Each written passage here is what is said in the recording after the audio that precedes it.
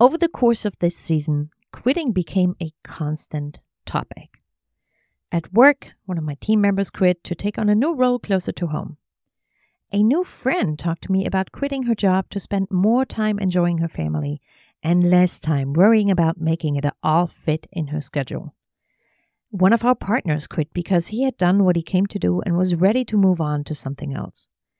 With the perspective I've gained throughout the quitter conversations in Season 5, I was able to view these quits within my sphere as something rich and actually endlessly fascinating. Here were 3 people who were shifting gears into a new chapter of their careers, and I was watching this process unfold in real time. Welcome to Ecosystems for Change, where we co-author the playbook on transforming communities by amplifying the impact of changemakers around us. Whether you are an entrepreneur or otherwise changemaker yourself, a citizen who loves their community with a passion and wants to see it thrive, whether you are a mentor, investor, support organization, advisor, philanthropic funder, economic developer, or policymaker. Learn the practical tools and proven tactics of ecosystem builders from all around the world to better support the dreamers, doers, tinkerers, and makers in your community by taking a systems approach to social change. I'm your host, Annika Horn. When I started out with this season, I referred to The Infinite Game by Simon Sinek. As a reminder, in The Infinite Game, players stop playing for 2 reasons. Number 1, they lack the external resources to keep playing, such as the remuneration or the job to build an ecosystem. Or number 2, their internal resources, such as will and motivation, are depleted, causing them to step out of the game. With each conversation in this season, I was trying to sort my guests into one of these 2 boxes, only to be reminded that obviously people can't be sorted into boxes. Quitting a purpose-driven role is much more complex than that. Here are 3 things that I found instead. Number 1, ecosystem builders typically quit because they run out of both internal and external resources. Now, obviously, Season 5 was no scientific study. I talked to 6 guests about their very unique and personal journeys of building ecosystems and leaving their roles, communities, or the field of ecosystem building. Yes, sometimes burnout was their main reason to step back. But more often than not, it was a combination of events and experiences that fueled each other and, as a result, led to their quitting. Joe Marushak stepped back because he was lacking support from his community. His city was more on board with spending $27 million on an exit ramp than with funding their startup ecosystem. Joe had self-funded his work for 3 years, and a lack of commitment from the powers that be can be a slap in the face. Let me tell you from experience. So, Joe stepped back, and I can't blame him. Julia Firestone was and remains a deeply committed changemaker in the social impact world. But being asked to work for less by doing more, without acknowledging and respecting her role in the organization and her contributions to its success, made her quit. Y'all, I'm still fuming and growling just thinking about this conversation. Some people... Annie Wood was starting to figure out what was next for her when her then boss decided it for her, which brought a lot of heartache and pain. I was reminded how important it is that when we quit, we need to be in charge of the terms and timelines of that process. Luckily, Annie is an exceptional human being who took the time to grieve what could have been and diligently work through this experience back to herself. Personally, I admire how Annie took charge of her career and continues to live and work in the same community. To me, she is a phenomenal example of what happens when we make enough space to listen to what our hearts and minds and bodies try to tell us. Lucas Lindsay was faced with both the realization that he was working incredibly hard and that his wife needed a new environment to succeed in the academic job market. Here, again, both the internal and external drivers drove the decision to step back from ecosystem building. When I first reached out to Lucas to ask him why he wasn't working in ecosystem building anymore, I assumed he just had enough, and I couldn't blame him. Our conversation, however, lifted the hood and revealed everything else that was going on. His dad's diagnosis, his wife's career change, and Lucas burning the candle on both ends at Domi Station in Florida. In quitting, there is so much more than meets the eye. Lesson number 2. An ecosystem builder will always find a way to build the ecosystem. While not building an entrepreneurial ecosystem anymore, Annie is putting her community building and deep empathy to work at Minnesota State University Moorhead to design student experiences that make students want to stay and excel at the school. Besides, Annie never sits still long enough. She's making her community better in her free time by organizing faux art shows and other events in the community. Lucas doesn't spend his time helping entrepreneurs refine their pitches or raising funds for acceleration programs anymore. Now a father of 2, he is invested in developing real estate projects that add to the quality of life in his community in Phoenix, Arizona, which indirectly paves the way for the Phoenix ecosystem to attract entrepreneurial minds and talent through placemaking. And Julia Firestone had enough of unqualified nonprofit leadership and struck out on her own instead. Through her coaching practice, she is now building her own community of purpose-driven, mid-career professionals who are moving the needle in the social impact space. Lastly, when Naomi Ryland and her co-founders started The Changer in Berlin over a decade ago, they were put through the ringer of the conventional unicorn hype that is the high-growth startup scene. After years of trying to follow a playbook that wasn't written for them, Naomi decided to write her own. And I highly recommend you get yourself a copy of Starting a Revolution. Does that mean Naomi wants nothing to do with the social enterprise ecosystem anymore? Au contraire, my friends. She is simply finding new ways to make a difference while upholding her boundaries as a parent, as a partner, and an ecosystem advocate. Lesson number 3. Quitting can be temporary. Over the last decade, Larkin Garvey kickstarted dozens of initiatives in the Richmond, Virginia startup ecosystem. And she stepped back during the pandemic. After several years in the national spotlight and working so hard to move the entire field of ecosystem building forward, she took a hiatus to work hyper-locally and take charge of her health.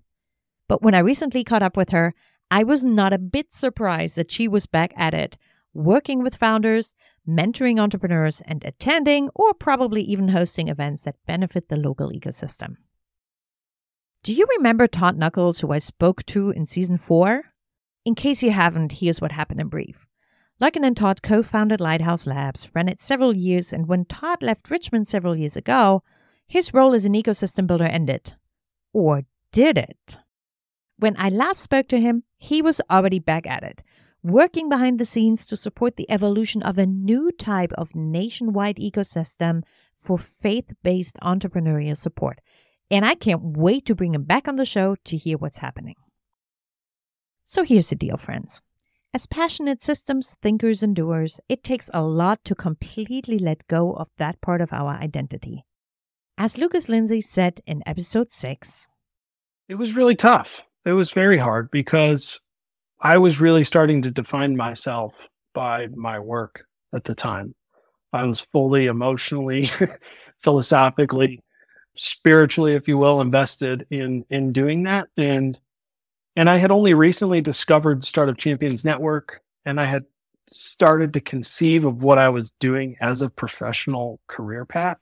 I think when I first got into it, I stumbled into it and I just was attracted to sort of the dynamic atmosphere, the very interesting, compelling people that were involved, the entrepreneurs, the people supporting them, and the sense of kind of possibility and excitement that are in a lot of those ecosystem building and startup spaces. And then I was in it, doing it, just executing, learning. And then when I discovered Startup Champions, it was like, this is actually the future of economic development. I am part of the economic development industry.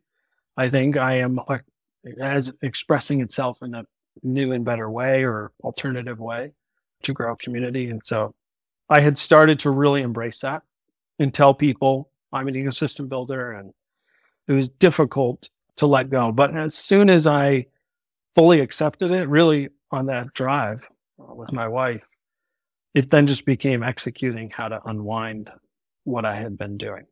And at the time, I wasn't sure if I would continue to work in it wherever I landed next, right? So it wasn't that I fully was divorcing myself at that time from the work.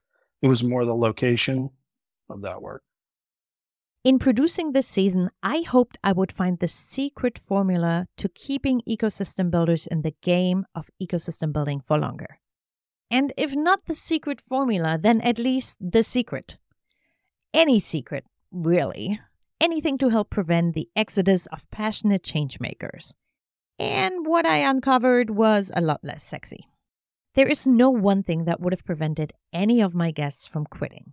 In every case, it was a complex decision of compounding events and experiences that led them to stepping away from the work. Sometimes for good, sometimes temporarily, and for some, it remains to be seen. Another insight I gleaned from this season is the importance of how you exit. Obviously, you don't always have that choice.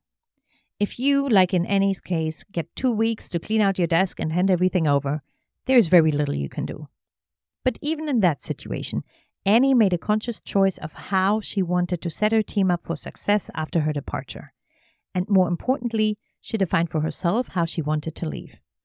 I had basically like 3.5 weeks to kind of figure out like, okay, commit to ending things well. So commit to hosting this group of ecosystem builders in our community, and then really look at what is that last week of September? What do I want it to look like for me? And so that took some processing with my counselor to say, like, what does it ending well mean for me? And so for me, it meant really looking at how do I hand off any projects that I care about? How do I make sure that there's ability for continuity? And how do I care for my teammates to some degree? Because by and large, folks working at that organization at the time were friends of mine. I had played a role in hiring them. And so I didn't want to leave them in a lurch, right? I didn't want to make them feel like Annie dropped all this stuff on us. She dumped a bunch of stuff on us. And so I was really just asking myself, like, what would ending well look like and committing to doing that. And that was easier some days than others. And I'll be totally honest that like there were plenty of days I cried before work. I would leave somewhere and go cry during work, and I would come back and just try to do the best work that I could.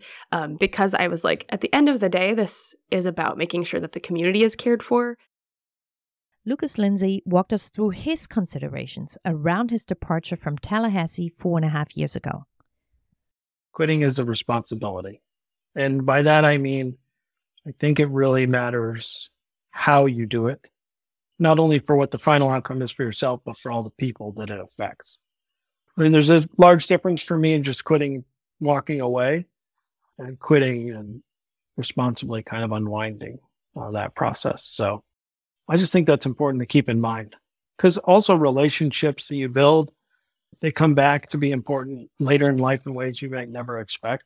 So, you know, if you just drop a bomb and burn bridges on the way out, you're probably never going to go back and get value, emotional or otherwise, from any of those relationships. So I'm really happy with the fact that there's so many people in Tallahassee that I could still go hang out with or work on things with. I still have 2 really great friends and business partners, one who lives there and one who has since moved to the Raleigh-Durham Triangle area. Yeah, we own a building in Tallahassee, an old gas station that's now a bar restaurant.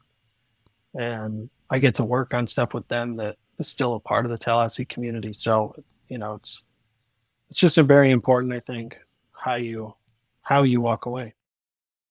Who really impressed me with their departure was Naomi Ryland. Naomi had every reason to just throw in the towel and declare that she'd had enough. But no. Naomi decided to work within the system to create a new type of organization that was self-organized and in which employees took responsibilities according to their competencies. And she eventually worked herself out of her role by transferring much of that power of the founder over to the team that was doing the day-to-day work. So when reflecting about this and sort of comparing like my life trajectory with other people and, you know, what I'd been able to do and what that meant for, as I say, my position of power, I think sort of always calling that to mind when things did get tough was really important, because I had this feeling of like, if I don't go through this tricky situation where, you know, the worst thing that can happen is still not the very worst thing, then maybe things aren't going to change. Like maybe people like me are the ones who have to kind of take these risks and go through this sort of like dark tunnel, because we're the ones who can sort of afford to lose. And I guess that was a real kind of guiding light for me during this time. Here's what we have established so far. Quitting is part of life. Quitting is part of our careers, especially in the 21st century, during which our career path looked more like a patchwork quilt, as we learned from April Rinne in Season 2. Ending one thing and starting another is just how we move forward as ecosystem practitioners. At first sight, this idea does clash with the notion that building and nurturing entrepreneurial ecosystems is the work of a lifetime. As we uncovered in Season 2, complex adaptive systems can take a long time to shift and change. So for us to be effective change makers, we need to be in it for the long run. What I realized in this season is that even if you quit your job with an organization, you might still be an ecosystem builder. You might just find a different outlet to do the work. In the end of the day, as long as you're passionate about transforming your community into one that is prosperous and vibrant, it doesn't matter whether you work at a university or as a real estate developer or a self-employed or a community builder who has ecosystem building in their title. And that, my friends, is the beauty of ecosystem building and the infinite game metaphor. As long as you're working towards a better tomorrow for the community in which you live, work, and play, your job title doesn't matter. Keep playing for as long as you feel called to do so. You may step out of the game of ecosystem building for some time, and you may re-enter at any time without having to ask permission or even announce your return. Simply listen to what your community needs, roll up your sleeves, and get to work. You can trust that the game will take care of the rest. I will be back with a logbook in about a month before we launch Season 6. Until then, thanks for everything that you do to make a difference in your community. In camaraderie, Annika. I pay my respect to the traditional custodians of the land on which I work and live, the Monacan, Shawandase-Tula, and Manahoac people. I recognize their continuing connection to land, water, and community. I pay respect to elders past, present, and emerging. This episode was produced by Yellow House Media.